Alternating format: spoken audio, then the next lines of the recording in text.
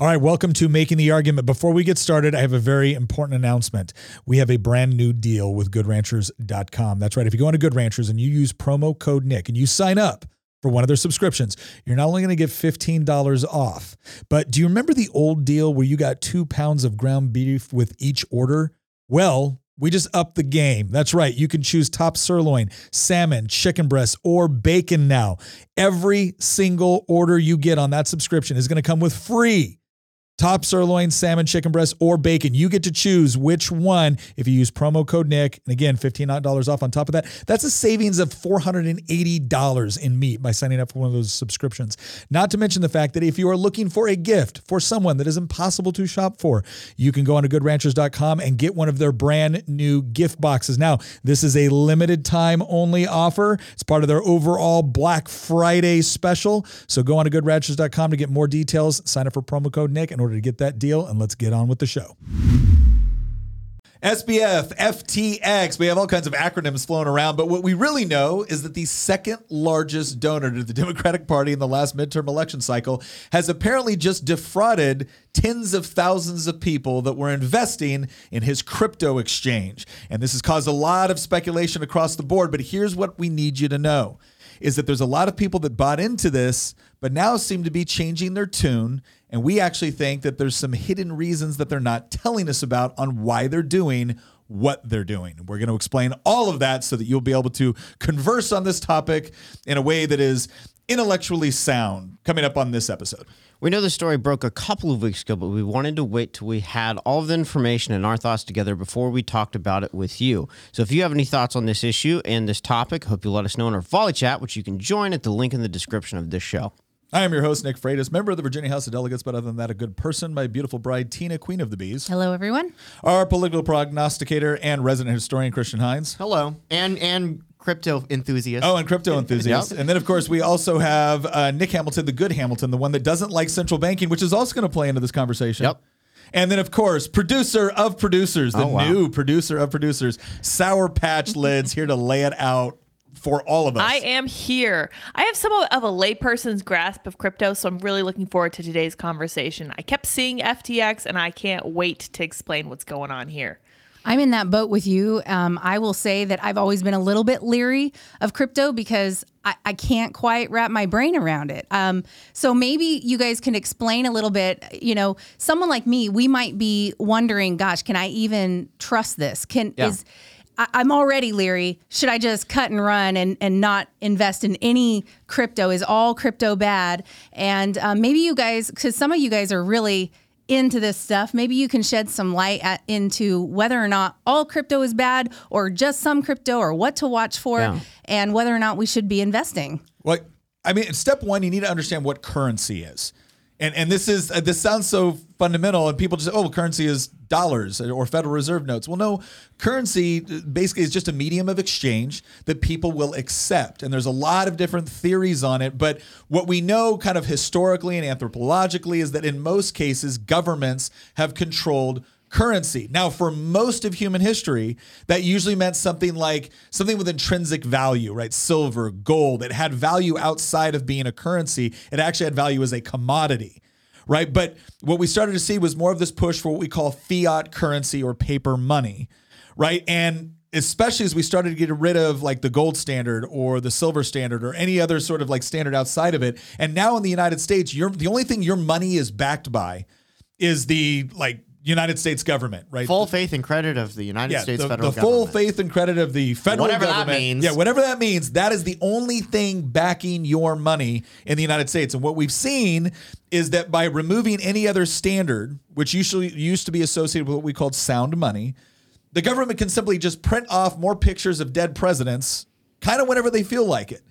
And what this caused was other people to look for an alternative medium of exchange that wasn't being controlled by central banks or governments, right? And that is where we see, crypto. Real quick, Tina, my concern with this episode is not to convince you that crypto is a good thing or something that you should put your money into.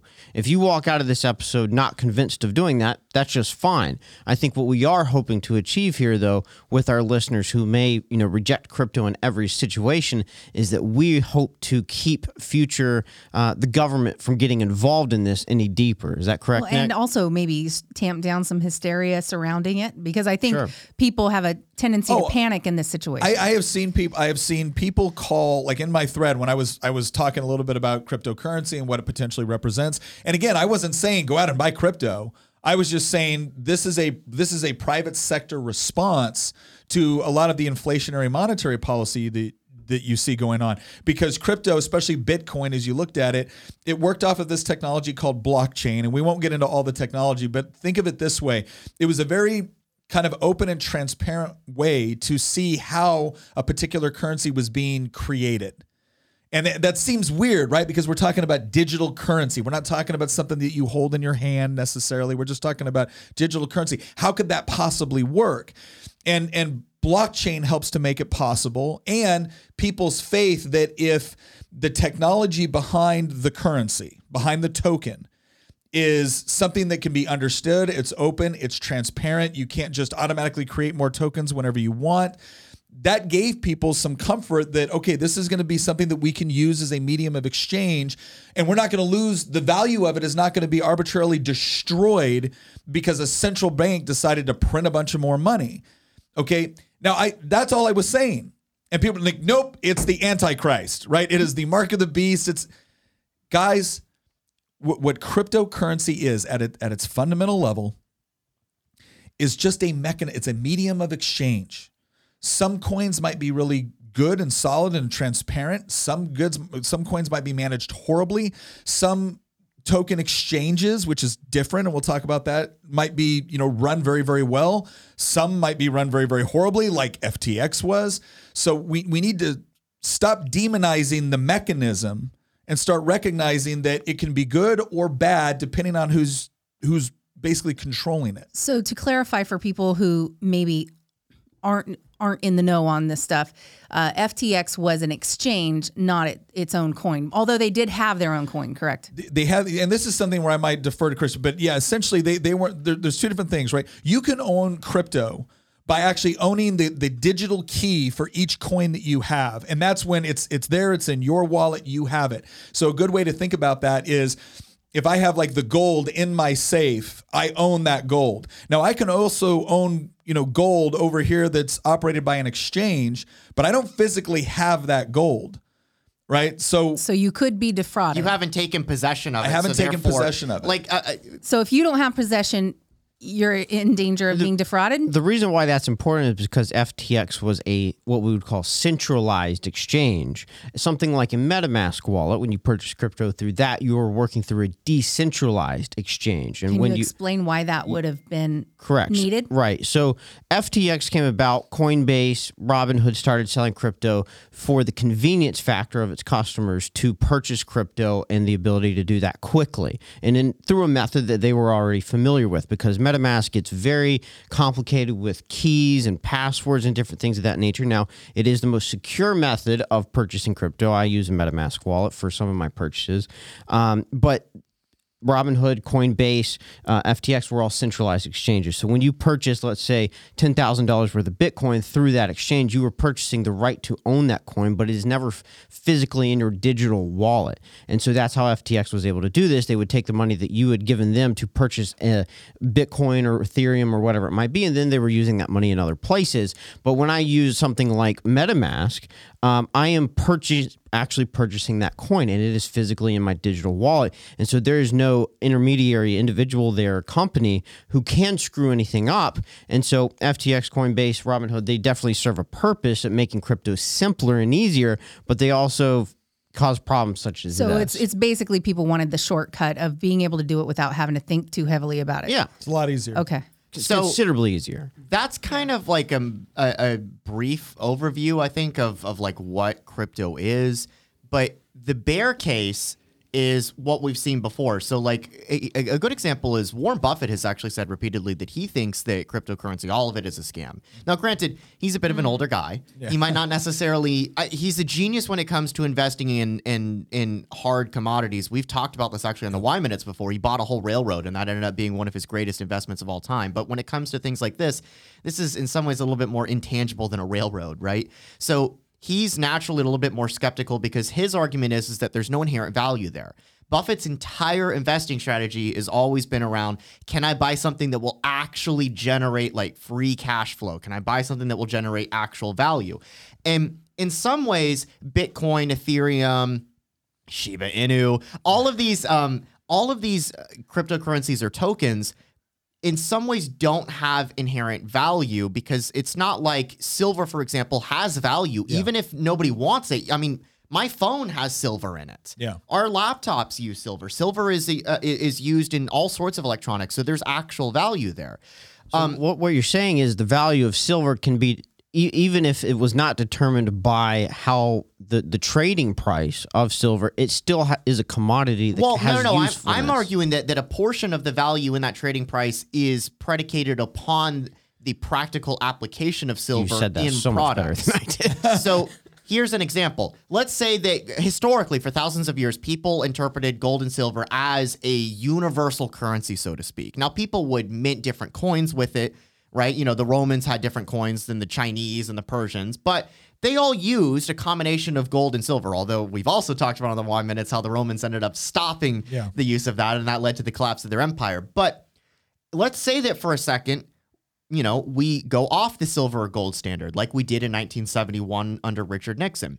Silver still carries value even though it's not legally recognized as a form of currency in the United States because there are things that silver can be used for and people want silver in order to put it into things like phones. Whereas Bitcoin is simply a medium of exchange. It's supposed to be a representation of value, not value in of itself. Now, that's the bear case. But the problem is that I actually think that Buffett is a little bit wrong on this. I think he's certainly right when it comes to the boom bust cycle of crypto. And we've seen this repeatedly, right? Crypto surged in the late 2010s, around 2017, 18, and then it crashed massively. And then it surged after 2020. And over the last year, we've seen it has crashed massively. I think crypto's down. I mean, crypto in general is down massively this year, but Bitcoin especially is down in a big way this past year. So I think Buffett got the boom bust cycle of crypto correct. And the reasons for that, I think, are because a lot of people are using it for speculation rather than using it as an actual medium of exchange for value. Yes. They're trying to use it as an investment vehicle rather than a way for me to pay you for a service or a good. But I think that in many ways, Bitcoin and Ethereum, for that matter, utilize some of the best strengths of central banking without the pitfalls of it. I think that if we want to be intellectually honest, there actually are a few strengths of fiat currency. I would just argue that the negative side effects of fiat currency massively outweigh the benefits of fiat currency. But cryptocurrency as a whole, good cryptocurrency, I don't mean scam coins. I mean something like Bitcoin, carries some of the strengths that you have within the fiat system without the pitfalls of the central bank itself, because nobody can print Bitcoin. There's Bitcoin miners, but there's a limit to how much Bitcoin can even be created. And I know that you and I, Nick, have had debates over whether or not, because I've argued before that Dogecoin will actually be a long-term medium of currency more than Bitcoin because Dogecoin is inflationary, but it's fixed to an algorithm. You can't have a central bank coming in and deciding, we're going to press some buttons and print 5 trillion Bitcoins in a matter of 5 months. It can be used to bail out some sort of political plan, arbitrarily. There's math behind, how it's and that was actually something that Milton Friedman advocated for with respect to the Federal Reserve. He said, I'd replace the Federal Reserve with basically an algorithm. And again, that's part of a larger debate over, the Chicago school versus the Austrian school. And look, there's strengths and weaknesses to both of them. The good news is that both of them are anti-Keynesian. Yeah. And I would argue that what happened with FTX and also what's happening with BlockFi and some of these other exchanges is that you're seeing the pitfalls of centralization, fiat currency, and central banking all kind of wrapped together. So, for example, Bitcoin, as I said earlier, has no inherent value, but as a medium of exchange, and without a central bank running it, those are massive strengths. Well, can I say one thing on this? Because this is important. Because, right, the intrinsic value of the mechanism of exchange, the medium of exchange, is important. But, like, your fiat currency, and this is the part that I really want people to zero in on, because this is important. Why does the fiat currency that the federal government issues, your little Federal Reserve notes, why does that have value as a medium of exchange? And here's what the MMT people will tell you and everything else. Because the government will accept it to pay taxes. So essentially, the reason why your Federal Reserve note has value as a medium of exchange, which means why will other people accept it as payment? It's because all of us will eventually have to pay taxes to the government, or they will hurt us. And this is the mechanism they accept as payment. Wow. Right? So that's why, because if you look, there's basically 5 characteristics of money. You got durability, portability, divisibility, uniformity, limited supply, and acceptability. There is nothing intrinsically valuable about a little piece of paper with the picture of a dead president on it. Nothing. So what gives it value? The fact that the government will accept it in taxes. And since everybody has to pay taxes, they'll accept that as a medium of exchange. So just lest anybody believe that there's something like pure and wonderful about this over here. No, it's backed up by violence. And can I also add to what you just said there, and the comments that I made earlier, the strength of this system versus the weakness of FTX is, I think, important to identify, because I don't know about other people, but what I don't want people to walk away from this conversation believing is FTX is proof that Warren Buffett was right. Cryptocurrency is all a scam. FTX proved that this is all a hoax. We either need to heavily regulate it with the government, or we just need to avoid it altogether. I'm not telling you, go empty your bank account and go buy Bitcoin tomorrow, because as I pointed out, Bitcoin is incredibly volatile because a lot of people are using it as an investment tool. But you go to some of these countries that are very unstable. You go to countries in like Africa or South America, people use Bitcoin and Ethereum all the time because central banks and central governments in these countries are either incredibly corrupt, very unstable, or they've engaged in massive inflationary monetary policy that have completely destroyed the value of their currency there. Zimbabwe is a good example. Argentina is a good example.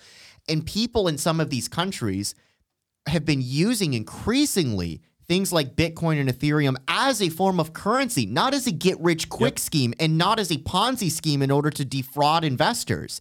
So, let's just put that away for a second now, and to pivot towards the actual story of FTX, I think that there's actually, and I was telling Nick this shortly before we began recording today, I think there's a lot of similarities between what happened with FTX and what you see happen within the Federal Reserve itself. I think the story of the collapse of FTX is really the failure of fractional reserve banking. I also think that it's similar to how you have a lot of these like tech companies on Wall Street that have never really turned a profit. They've been able to subsidize their existence through loose monetary policy and basically 0% interest rates for 14 years until the Federal Reserve started turning both of those mechanisms off at the beginning of the year. And so you have a lot of these companies that popped up, usually in the Bay Area, that were basically funding themselves through the money printer. And one of the mechanisms that they would do that would be issue more shares of their stock. Yeah. They had no free cash flow. They had no earnings. They had revenue, but their expenses and their stock-based compensation just massively. The stock-based compensation is a big one because this is actually going to get into the story of the founder of FTX. A lot of these companies would issue shares on the open market. They would sell it to investors who were buying the growth story behind it. Yep. Then they would take that money and they would plow it back into the business. Now, a good way to do that would be similar to what Jeff Bezos did with Amazon 20 years ago, where they were running at a net loss for a long time, right? But they were able to take their money and they put it in sound investments that over a long enough time span did pay off. They built things like Amazon Web Services that ended up being a moneymaker. And now Amazon is massively profitable. They actually choose to be unprofitable to go into new ventures. But that's not how a lot of these new companies have been operating in the last few years. They would take shares on the open market. they would sell it, and then they would use stock-based compensation to pay their employees, and they would turn executives in the company into billionaires. Yeah. Because if you printed 10 billion shares and you gave it to the CEO and you gave it to the treasurer and you gave it to the board members and you gave it to all of these executives in the company, and then they could go out on the open market and sell it because people are still buying the stock because of the growth story, suddenly they could convert these what should really be worthless shares into tangible money. Well, and I think that gets into, and Lydia, like you've done a lot of work on this, lately, kind of going through this. I mean, when we talk about, okay, so now we've kind of discussed, this is what currency is, this is what crypto is, this is how it's different from like the dollar bill you have in your wallet. There's crypto that you own kind of like on your own device, like in your own crypto wallet.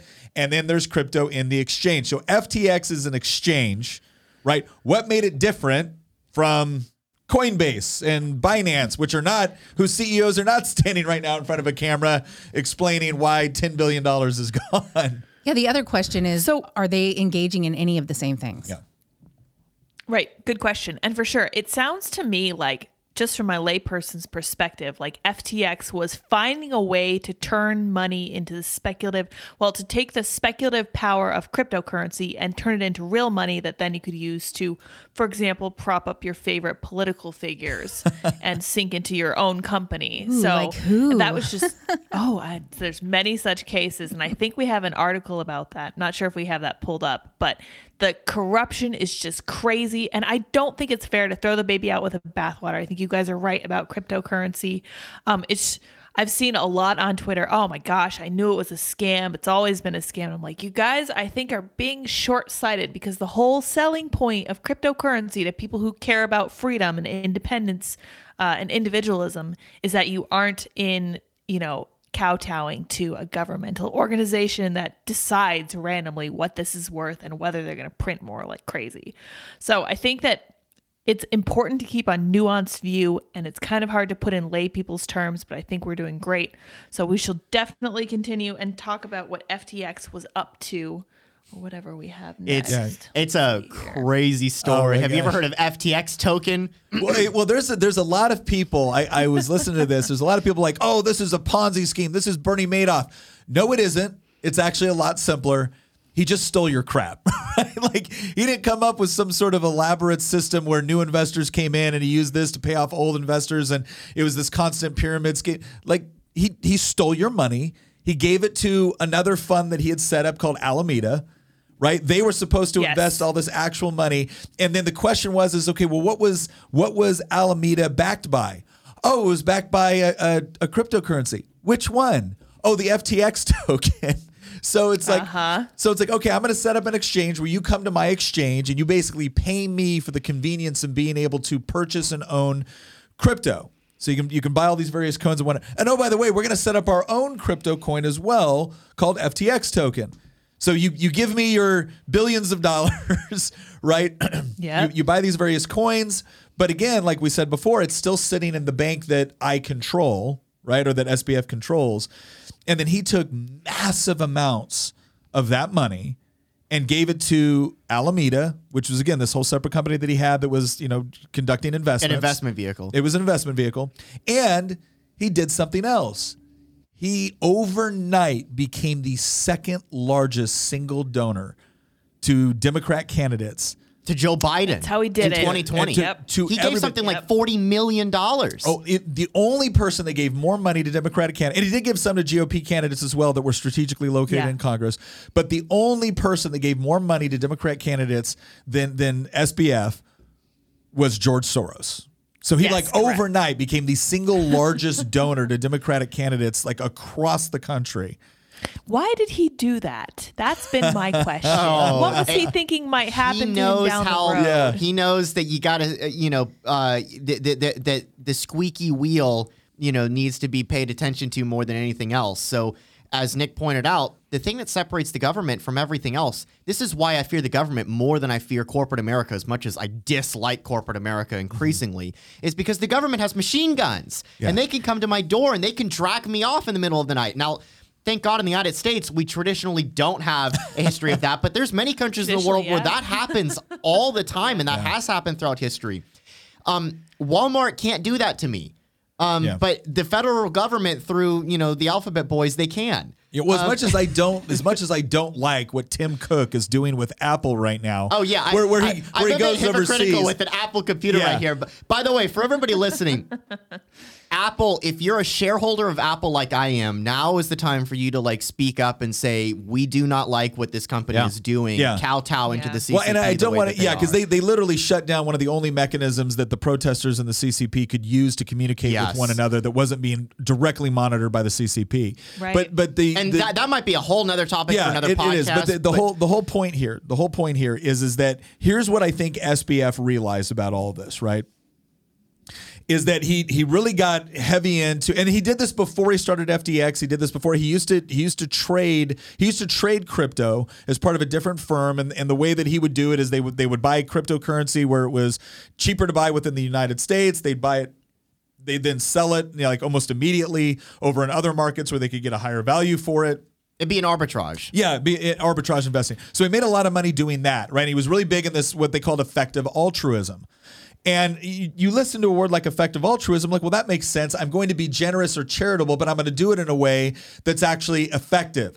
Okay, effective toward what? Well, it turns out that their version of effective altruism was largely on a lot of woke projects and Democrat politicians.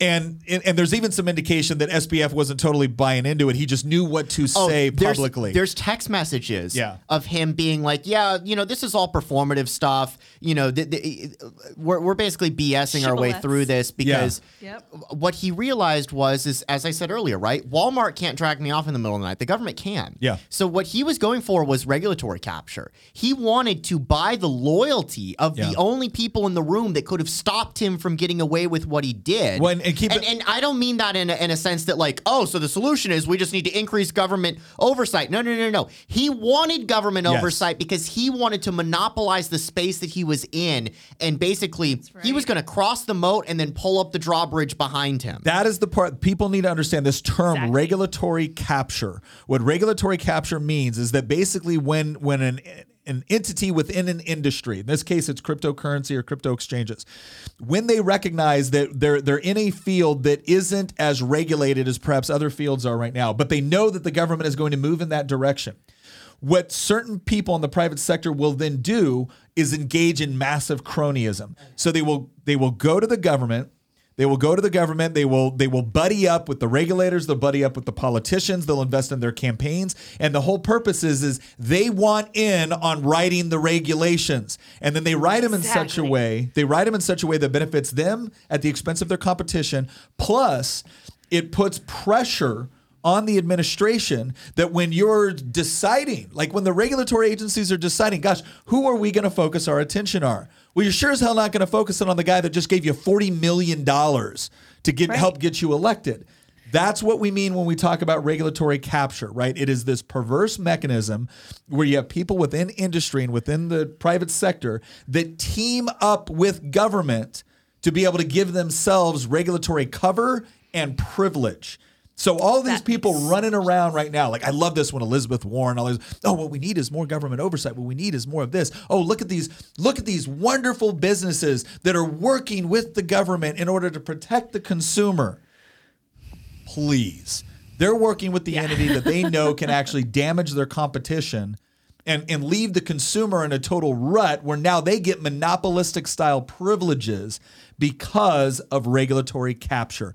So a lot of us watching this going, why would SBF, who didn't, all he basically was operating off of is okay, you got a crypto exchange and then you've created your FTX token. And now what you've done is something that is horribly shady and unethical. You've taken investor money and you've given it to another investment vehicle, which you're not supposed to do with respect to what you're running right now. And then you invest in a bunch of things in the hopes that those investments would pay off. Well, then when all of a sudden people came and wanted to pull their money, wanted to sell their tokens. It was a run on the exchange. Right? Can I point out that the collapse of FTX and the Alameda thing is very similar to, imagine, if you will, that there's actually a lot of similarities between that and the relationship between the Federal Reserve and the federal government. Mm-hmm. And here's what I mean by that. FTX was able to fund their entire business model because they had their own token, right? They have FTX token, which, by the way, don't look at the chart for the price performance on that. But that was supposed to be the thing backing up the exchange. Well, what's the limit to how many FTX tokens there can be? Yeah. There's no limit. Okay, so you have it basically is a fiat currency. Imagine FTX was basically operating like a central bank with its own fiat currency. And that's the thing that was propping the system up. And in a way, Alameda was operating like the federal government, right? So FTX would mint money, so to speak, electronically. And they were, collecting money from people using their own token to back those investments up. And then they would give that money to Alameda to then spend as they see fit. Well, how is that any different from the Federal Reserve printing banknotes, letting money printer go burr, going into the treasury market, buying treasuries, thus giving Congress trillions of dollars for them to spend how they see fit? If the federal government was not able to use debt monetization to fund itself, the budget would be a lot different than it currently is, or interest rates would be a lot higher, because if the federal government had to go to me to borrow money, I wouldn't want 0.1% interest on it. I'd be like, I need at least 10% because I don't trust you guys. No, if there's anything that people should take away from this, it's not that crypto as a mechanism is automatically bad. What they should be looking at is what were the mechanisms that they used to try to get away with this scheme? And the answer is very similar to what your own federal government does with your currency. Yes. And the reason why you should be skeptical of what they're currently doing with the Federal Reserve, with federal monetary policy, with federal spending policy, is because if you don't like what FTX did, oh man, you're going to hate what your government's doing. The difference Wait till you hear about the Fed. Yeah, the difference is your government can get away with it because they can tax you. And why can they tax you? Because they can punish you if you don't pay. And FTX can't do that. Why can't FTX bail itself out the way that the federal government can? Because FTX can't show up with a person at your door with a gun and start confiscating your property, but the government can. In some ways, as crazy as this sounds, in some ways, FTX is better than the federal government and the Federal Reserve, because as terrible as FTX was, as shady as their founder was, who decided, you know what, I don't actually really believe in any of this woke stuff, but you know what, that's where the power is. We're going to bankroll the Democrats in the midterms, and in 2020, he ended up becoming Joe Biden's second largest donor, as you pointed out. As terrible as these people were, and as terrible as the business model was, the thing that separates FTX and the federal government is when FTX collapsed, they weren't able to prop themselves up with machine guns. Yeah. The entire the different but the exact model they weren't is the able to same come way. and steal the plumber's money in order to prop up their shareholders. Yes, right? they had to defraud people, right? Yep. But they couldn't force, FTX could not force anybody to put any money in their exchange. Wow. They had to defraud people to do that, which is still bad, right? Still horrible. But they couldn't legally compel anybody to invest in them. Yeah. They couldn't legally mandate that you put your money in their exchange, and then they could back up their exchange through the electronic printing of their own token that had no value. That the second that the whole thing collapsed, that people had a run on it, suddenly the value of that token went to zero, basically, or effectively zero. And the only reason why is because they don't have the machine guns. They can't go around and force people to do this. The federal government can. That's why I said earlier that there's a lot of similarities between the way that FTX and Alameda operated and the way the Federal Reserve and the federal government operates. Right. And the story with that, and Lydia, I want to get to you with this because you're the one that kind of discovered some of these things. The story here shouldn't be, oh, well, then the solution is we just need to give the federal government more power to regulate these things. No, the solution should be we should be limiting federal power and avoiding making it so that way people like Sam feel compelled to buy the loyalty of politicians because that's the way that you succeed. If the federal government didn't have the power that it had, how much you want to bet that if we had a Calvin Coolidge-sized federal government, that Sam bankrupt fraud wouldn't have gone to the federal government and given millions of dollars to them because that's not where the power is. Yeah. Exactly. And this is the perfect case study. So this gets into a lot of stuff. When I was learning about economics in high school, I was reading Economics in One Lesson by Henry Hazlitt. And one of the things that he always said was that the way you get a monopoly is by a company going in league with the government. Excuse my voice. I apologize. It's very interesting though, because this is exactly what happened with FTX. It was like textbook. He knew exactly what to do. He knew exactly how to get the funds, and then he knew how to make it so that he had regulatory capture. And the way to do that is by using the government to get your ends. And that's such a huge red flag. I'm actually kind of glad this happened, because it formed like such a perfect microcosm of everything we've been saying about monopolies and about monetary policy for so long, and how politics is used to play this game and why it's such a problem.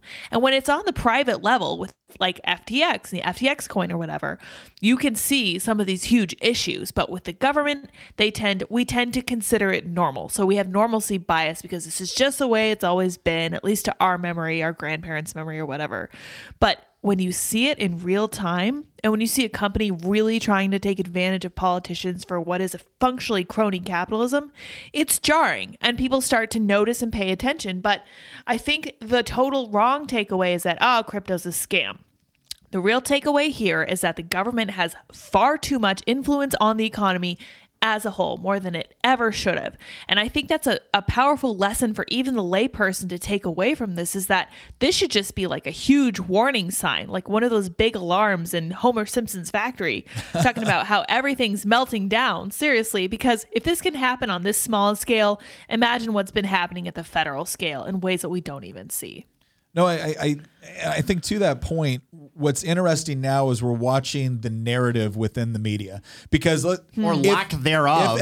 If SBF was a huge donor to Ron DeSantis, he would have been tarred, feathered, and probably like dragged from his penthouse in the Bahamas, right, under immediate extradition, and be rotting in a cell somewhere awaiting trial. But he wasn't.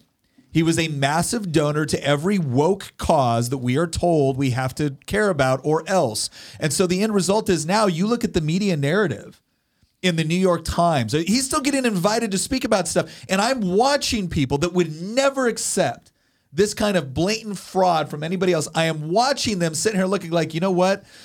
This was a good kid that believed in effective altruism, that was giving so much money away to these different funds and groups that were doing good work. And you know what? He got over his head. He got over his head. And you know what?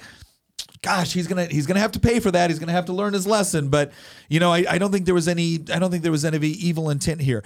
And then I watched as somebody said, is that your narrative? Okay, let's look at this. And he goes, so both your parents are compliance lawyers. You worked at a hedge fund. You installed back doors to avoid being detected. You violated the policy of not moving money from the exchange. You lied about funds being safe.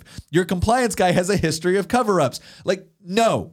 This isn't some dumb kid that got over in his head. This is a kid that basically sold us all a bill of goods and then appeared on stage with a bunch of really, really powerful people, both from the financial side and from the government side, right? And then everybody got on there and started to, because he was throwing out money, got on there and said, gosh, this is like the safest place to put your crypto. If you're worried about crypto, this is the first of all, if you've got a bunch of celebrities and politicians telling you this is the only safe place to put your crypto, and that same crypto exchange is giving out, tens of millions of dollars to those same politicians, that's probably not the safest place to put your crypto, especially when it's being managed by a guy who's living with like 9 other people in this beautiful penthouse in Bahamas, engaging in a bunch of, engaged in the Bahamas, engaged in a bunch of kind of like interesting actions, both professionally and let's just say personally. Yeah.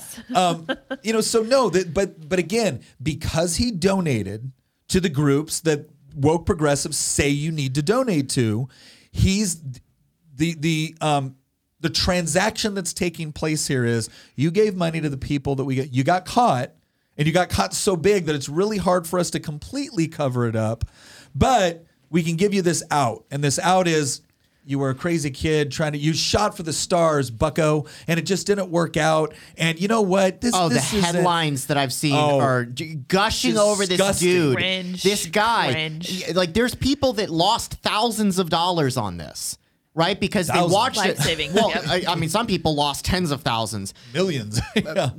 Well, Yeah, actually, but there's a lot of other people that were like lower there's a level lot of normal, investors. low level people that you know, they put in a paycheck into this, and now Yeah. that paycheck's gone forever, and all because they watched a YouTube video of some, you know, tech or finance guru who had a sponsorship with them. That's another thing. That's another thing too that he did is that he went to so many. CoffeeZilla has a video actually up about this on YouTube where he exposed like all of these different people that operated within like the investing, tech, and finance side of YouTube, and they had sponsorships with FTX. And a lot of those people are now putting out apology videos because of what happened. And what I find so fascinating is that this guy knew how to basically mold a narrative Yep. through establishment media, through the corporate press, through Hollywood, through the government, and through YouTube in order to make everybody feel like that this was safe, in order to make everybody feel like that this was, you know, a sound investment. And not just that you were a good person by investing in it, Yeah. right? Because I can't tell you how many times I saw videos where it was like, we can trust Sam because he drives an old car. Yeah. He's a billionaire who drives an old beat up car. He's a good guy. He gives $100 tips to random people. Yeah, It's- he just wants to make the world a better place. Meanwhile, he's like dishing out $40 million to Joe Biden and being the second largest donor to the Democrats. Like, he thought that he had built a system that was basically impossible to fail. Not necessarily too big to fail, but certainly impossible to fail. And then when it did fail, well, suddenly he was able to lean back on so many of the people whose loyalty he had effectively bought in order to write all these gushing stories about how, oh man, this is a tragedy. Yeah. No, the tragedy's not on him. The tragedy's on the poor people that he took advantage That he of defrauded. and defrauded. Yeah. It's not him that's the victim here. Here's my question. Especially, let's say he had been able to get away with this a little bit longer, because there was other people in the crypto world that effectively exposed this for what it was. Like Binance had something to do with it. There was other people that were investigating this that could look at the code and realize that there was something problematic between the relationship with Alameda and everything else. But it wasn't the regulators that caught him. That's the part that infuriates me about It was this. random dudes on YouTube that caught it. That's the part that infuriates me, is the same people that will now stand up with all this righteous indignation and say, see, this is why we need more government oversight and regulation. It's like, you had it. Guess what? It's illegal to defraud investors. Already illegal. It's illegal to steal. Already illegal, right? It's illegal to do so many of the things that he was already doing. Why? Maybe it's because the Biden administration was more focused on trying to censor Elon Musk or launch investigations of Twitter.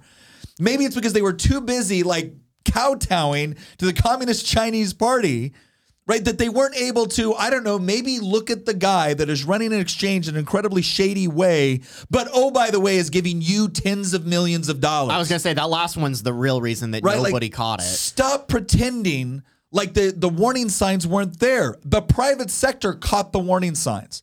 The private sector saw that there was something wrong here. It was the government regulators that failed to do it, either by direct incompetence or by turning a blind eye to somebody that was giving them a crap ton of money. Can I also point out that it was in some ways the private sector that punished him? Yep, it was. FTX, it wasn't the government that collapsed FTX. It was the private sector that the market collapsed it. Oh, he's still sitting in his penthouse in the Bahamas right now. Like he's still, there's still like, I think over $1 billion just missing.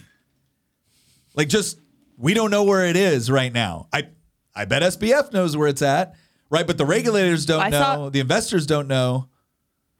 Right. I saw a rumor that he only has $100,000 in his bank account right now, which I don't believe, because like you're saying, if there's $1 billion missing, it's somewhere. He knows where it is. He's not saying. I'm sure he's only keeping $100,000 in his bank account so that he can say, I only have X amount. But I wanted to say, you brought up the topic of regulation, and I am really getting carried away with this conversation. It's very fascinating. But I wanted to point out that one of the biggest things he did for Democrats in Congress and for Democrat politicians was open the door to conversations about increasingly more regulation for cryptocurrency, which for anybody who's listening who knows much about crypto at all, a lot of the draw is that it is so independent and it's free of government regulation and oversight. as much as possible. Obviously, you still have to pay taxes and everything on it. But I think that might have been part of, I wonder sometimes, I'm a little conspiratorial, so sometimes I wonder about like whether Sam had an agreement. He's like, all right, I'm going to do this. I'm going to give you a lot of real money, and we're also going to figure out a way to regulate crypto. All you have to do is cover my back while I make this happen. I'm not saying that's what happened exactly. I'm just saying it's awfully convenient that they've been talking about regulating cryptocurrency for years now, and he really just opened the door. It's a huge thing. Everyone now either thinks crypto is a scam or that it needs to be regulated out the wazoo. And I really think that was part of, I feel like they had an agreement. They're like, here's what we're going to do. Make it happen. I mean, that's what we're seeing. Like he basically inoculated himself against repercussions and Exactly. insulated himself from the regulations that would have taken place. Well, Right? the same Right. people that benefited from him doing what he did, defrauding investors, are now going to benefit by getting the regulations that they want and by getting the power that they want and by destroying one of the largest potential mechanisms for competition for federal monopoly of currency. So it's like the crazy part is for anybody that thinks that the state is losing out on this because they got a real black eye because the guy that they were propping up failed. They're not going to face any prosecution for it, right? They're not going to have to give back the campaign donations. They already took the money. It's not going to hurt them financially. It's not going to hurt them politically. In fact, they've already found the way to benefit themselves politically from what just happened. Is there a way for these investors to do some kind of a class action lawsuit and demand that all of these... and they can all get paid out in FTX tokens. It's going to be really hard. I mean, can they go after these political donations? So there's talk that I'll say this, and then I want to build off of what Lydia and Nick said in a second. But to answer your question, Tina, the lawyers that clawed back after the Bernie Madoff scandal, there was a lot of lawsuits, obviously, and the lawyers for the victims of that were able to claw back, obviously not 100% of everything, but they were able to claw back like 60 cents on a dollar or something like that from the funds that were lost. There's going to be similar times. It's going to be harder because we're talking about a completely different vehicle here. And we're talking about, these dollars being converted into multiple different forms of exchange first. Whereas with the Madoff scandal, everything was conducted in US dollars, basically. That and other hard assets that Madoff was, taking the money and buying with, right? But with this, you're talking about a dollar being converted into forms of cryptocurrency at some point in that process, some of that money being converted into the completely worthless FTX token. So there's a little bit more difficulty here because a lot of this is intangible, where the Bernie Madoff scandal, a lot of it was just physical hard assets, right? Yeah. But there's a chance that you better believe the trial lawyers, they're going to be like, oh yeah, victims, we're going to do everything we possibly can to claw back as much of the money that you've lost as possible. And we're going to go to the people that received the money. And the people that received the money are currently in Congress. So you think, real quick, because I disagree. I agree that trial lawyers understand that they get a lot of money because it's if let's say the trial lawyers pull back $100 million, $40 million of that goes to the trial lawyers. They're gonna get their cut too. But the reason why they're not going to do that is because one of the single largest donors to Democrat candidates are trial lawyers associations. Well, you're currently seeing a handful of Democrats, not a lot, but a handful of them have announced that they're going to give the money back that they received from him. Now, I don't know how many of them. I don't think Joe Biden's going to give $40 million back. We'll see. I mean, I think there's going to be clawback efforts. I just don't know how successful they're going to be. I'm willing to bet that it's going to be under 50%. But to build off of what Nick and Lydia were saying right before that, the thing that I'm worried about the most with all of this is people saying, see, FTX is proof that we can't have these decentralized exchanges, which is not what this was. This was a centralized exchange. But these non-government regulated oversight, that's what they're going to call it. They're going to, I guarantee you're going to have some politicians call this decentralized. This is the problem with decentralization, when this wasn't decentralized. But their definition of decentralization is going to be a lot different than our definition of decentralization. What they mean by that is not government controlled. Yeah. Right? the thing that I'm worried about is people saying, see, the problem with FTX is that this just wasn't backed by the guys with machine guns. Yeah. This is why we need central bank digital currencies. Yep. That's I exactly what they're gonna guarantee do. you that the push for Bingo. central bank digital currencies is going to grow, not shrink after this. Normal people might look at this and be like, oh, see, this is why maybe the Warren Buffetts of the world or your grandparents who, you know, don't necessarily understand how this works or are very skeptical of this type of stuff. You know, they're the people that are keeping the money under the mattress or stacking up gold bars. They might look at this and be like, see, this is why I'm skeptical of all of this like digital stuff. Mm-hmm. But the way that certain activists on the left and certainly certain government operators, maybe potentially across the political spectrum, because we're seeing that currently in the UK, it's the conservatives that are pushing for it. It is. Right? So I'm not even going to say this is just the left. I'm going to say this is government. Yep. Right? The way that you're going to see government respond to this is FTX collapsed because it did not have a monopoly on the use of force. Because the exact same business model that FTX used, as I pointed out earlier, is the exact same model that the Federal Reserve and the federal government operate under. The reason FTX collapsed was they couldn't compel people to use the model. And so therefore, when people no longer had faith in the model disintegrated. Well, as you pointed out, Nick, people are compelled to pay taxes in US dollars and Federal Reserve notes. And so guess what? The system can't fail if you use a central bank digital currency, because what are you going to do? Go on a tax strike and then suddenly get thrown in jail or refuse to engage with the government and get thrown in jail? No matter what avenue you try to take, the end result is you get thrown in jail. Yeah. FTX can't, there is no FTX jail. They can't throw you in jail, right? Yeah. And so I'm really, really worried that there's going to be increasingly, maybe this won't happen overnight. This might actually be a transition over many years. And you're seeing this with the FedNow system. They're already setting this up. Now, the Federal Reserve's claiming that this isn't like a backdoor to a central bank digital currency. And you know what? That actually might not be their intention. I'm not going to necessarily go full conspiratorial and say they're setting this up because they want to do it. I don't actually necessarily know. I'm not gonna presume to guess the intentions of like Jerome Powell and the folks at the Federal Reserve. But they're incorrect when they say this is not a backdoor to a central bank digital currency. It is. And like I said, I'm really, really worried that that's going to be in the next like 3 to 5 years, that's going to be the push that you're going to see the government, you know, move us towards. Well, they always use things like this in order to, I mean, embezzlement has happened since forever.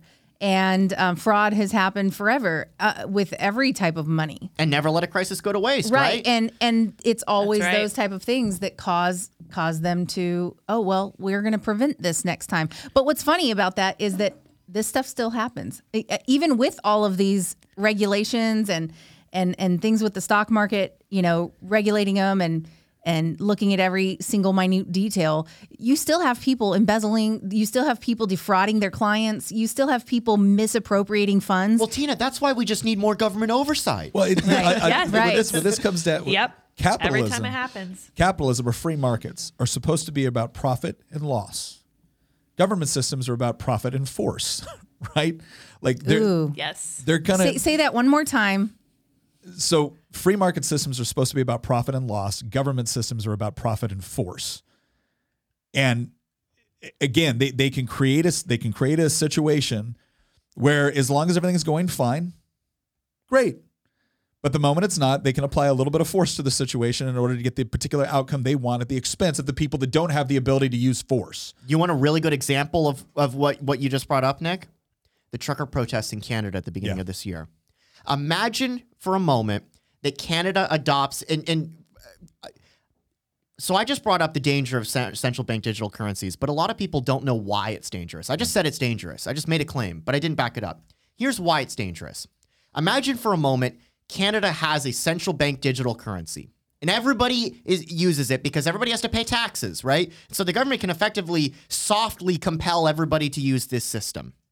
Now, imagine the people of Canada are upset about the Trudeau's government's mandated COVID vaccinations, mandated lockdowns, shutting down the supply chain system, massive inflation, creating the second largest housing bubble in the entire world. These are things that Pierre are bringing up right now. And so the truckers in Canada go to Ottawa, just like they did in February. They protest the government. They block all the lanes and everything. They park the trucks in front of the parliamentary building and they honk the horns all day long. No violence, no anything. They're just being a bit of a nuisance to the government. They're exercising their right to protest. Well, we saw what happened this year where Trudeau enacted the Emergencies Act. He basically declared effectively a soft form of martial law and used the police to physically remove the protesters, arrested many of them, froze their bank accounts. That was a big thing. Didn't they arrest people for bringing gasoline to them? Did everything possible to drag those people out of Ottawa. Did he change course once with anything? He didn't concede an inch. He got pushback. He asked them to stop. They didn't stop. And they said, you know what? We'll stop when you lift these restrictions. That's as simple as that. And he said, no, that's not good enough. We're going to call an emergency and send in the military and the police and remove them by force. Now imagine for a moment, Canada has a central bank digital currency. And imagine what the government could do when they enact the Emergencies Act in that situation. Now, you can't walk in and use paper money or anything else to buy your coffee or your food or anything like that. You have to use it through the government coin. And they have the ability at any moment to be able to shut down your use of that coin, to be able to freeze your account to where now you have no mechanism for engaging in commerce. I mean, that's when you start getting into like Book of Revelation stuff. No, this is when you start getting into like 1984 meets Book of Revelations type of stuff. Because, and this is really China. You know what this is a government-backed soft form of a social credit system tied into the money. And there will be people look at this like, that's so conspiratorial. It is currently going on in China right now. And I'm watching as figures within the United, I'm watching as like LeBron James, gets furious at another member of one of the, corporate members of the NBA, because he actually had the audacity to say, maybe China shouldn't kill people of different ethnic or religious backgrounds.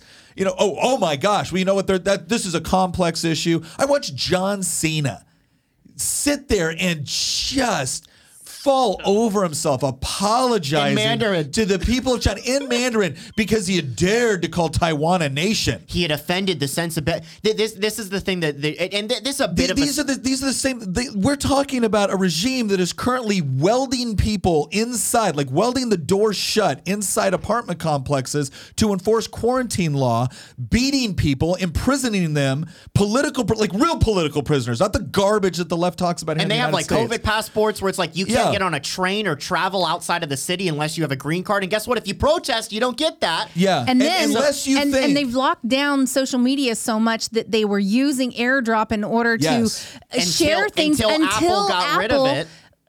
Did that. Yeah. They removed the ability to share far and wide. Yeah. And so therefore now, they're just in bed with them. You have American politicians. You have Klaus Schwab talking about, the Chinese approach to be able to prevent the pandemic.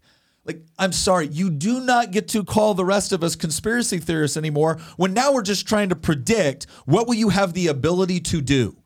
What will you have the ability to do? Because you don't get to tell me I'm crazy anymore for saying, you know what, government, I'm not sure I want you to have that capability because I don't trust that the people that one day may, wield the power within government will use that appropriately. Oh, you're just a crazy person. Am I? This really reminds me of the conversation that you had with that woman on the airplane talking about her being more comfortable with violence than you are. And that's really what this boils down to is people want the force of violence to be able to compel their desires on other people. Well, because they don't think it's just their desire. They think it's the morally correct position. And therefore, anyone opposing them it is morally deficient. But anytime you use the government in order to compel people, there is the threat of violence or there is even just violence or removing things that belong to you. Yeah. So your property rights go away, your autonomy goes away. Can I just point out that the motivations, and we've brought this up before on this podcast, the motivations of many of these people, this is where I'm not a conspiracy theorist. Yeah. Because I love history, right? And I've done a lot of reading of different eras in history, and I can tell you that it is very rare. It does happen, but it's very rare for genuinely evil to the core people to seize power. Most people in history engage in acts of evil because they think they're the good guy. Yeah. Everybody is the hero in their own story. There's very few people that wake up in the day and think, yes, I'm just going to torture people and inflict massive pain on people. And I know it's bad, but I don't care because I like doing bad. A lot of people instead will inflict massive pain on people because they think they're doing good. And Yeah, what's that quote? Who was it that had the quote? I have it up right now. Say it. This quote came from C.S. Lewis, and this is important. We had a whole episode talking about how in order for the most evil acts that we have witnessed throughout human history are seldom a result of a base quest for power or pleasure. It's usually done in the service of some sort of perverse moral imperative. And this is the way C.S. Lewis worded it. He goes, of all tyrannies, a tyranny exercised for the good of its victims may be the most oppressive. It may be better to live under robber barons than under omnipotent moral busybodies. The robber baron's cruelty may sometimes sleep. His cupidity may at some point be satiated. But those who torment us for our own good will torment us without end, for they do so with the approval of their own conscience. And there's so many examples in the US, in Canada, in Europe that we can point to and we have pointed to on this podcast of exactly that. The problem that we have with the left in general is, and it isn't that necessarily every single person who's on the left is just inherently evil. I don't believe that. There's plenty of people on the left who have done horrible things, many things that I would classify as evil. But the reason that a lot of these people do these things is because they think they're the good guy. They think we're evil. Yeah. And they think that their actions in increasing the power of the state and imposing their will on society is an altruistic thing. If you wake up every single day and you think imposing your will on people is for their own good, you're going to be a lot more motivated to do it than if you wake up every day thinking, this isn't really a good thing, but I'm just addicted to doing it, and I know that I'm hurting these people, and your conscience is conflicted on it. But if you have no conflict within your own thought process of whether or not this is a good thing, there's no objection to doing it. C.S. Lewis is completely right. Oh, and in fact, not only is there no objection to doing it, there becomes an infinite moral objection to not do it. Exactly. Like it turns an impetus to do it. It turns into a compulsion to do it. You have to do it. It's your moral duty to achieve it. And anybody standing in your way is standing in the way of this greater moral good that you must achieve. I mean, it's just this. What this really comes down to is a degree of arrogance that Thomas Sowell writes about in The Vision of the Anointed. It's this idea that they have some sort of perverse notion that what they believe is so important that any mechanism that needs to be used in order to carry it out and to achieve its end state is therefore morally justifiable, no matter how many people get hurt in the process. And it's troubling. These are things that Peterson warned, and I'll end with this. These are also things that Jordan Peterson has warned about, and you know what? These are also things that like writers like J.R.R. Tolkien warned about too. In some ways, the story of Lord of the Rings is how the ring itself is evil. And that's what so many people in the original part of the books don't understand. Like I think there's that scene where Boromir's like, well, why don't we just take the ring and defeat Sauron with it? It's super powerful. And what he doesn't realize is that the ring itself is evil. And by taking possession of it in order to facilitate what you think is a good end in the destruction of Sauron, supposedly that's a good thing, right? But by using the ring to try to defeat Sauron, you yourself will become evil, even if you don't necessarily believe that you will. Corrupting nature. It goes back to the old adage that power corrupts, and absolute power corrupts absolutely. You might have the most noble intentions possible. You might look at something like FTX and say, well, we need to help these people and prevent something bad from happening again. And that's why we need to nationalize this. That's why we need to bring it under government control. That's why we need central bank digital currencies. And you know what? You might have good intentions, but first off, you will become corrupted over time as you achieve more power. And once you're gone, once you retire from office, there's no guarantee that the next guy that comes in will have the same altruistic motivations that you have. But guess what? He will have all the tools that you created. That's a great way to put it. Love the sum up. Look, the bottom line is if you learned a little bit something today about currency, about cryptocurrency, about the dangers of the narrative that we're seeing coming up around FTX and SBF, and how the government and politicians are going to be able to use this to be able to increase their power, even though they're the ones that we should be viewing with skepticism because of this entire mess, then please leave us a comment in the section. Also consider joining our Volley chat where we can actually have a more in-depth discussion with our viewers. Once again, thank you very much for being with us today, and we will see you next episode. Once again, thank you very much for listening. If you want to support the show, again, one of the best ways you can do it is by heading over to goodranchers.com with promo code Nick. You're going to get $15 off. You sign up for one of those subscriptions and you're going to get up to $480 of free meat with that subscription. You get to pick top sirloin, salmon, chicken breast, bacon. It is all up to you. Plus, if you're looking for gifts to get for the people that are impossible to shop for, goodranchers.com also has gift boxes. You need to act quick. This is part of their overall Black Friday special. So head on over to goodranchers.com, use promo code Nick, and once again, thank you for listening.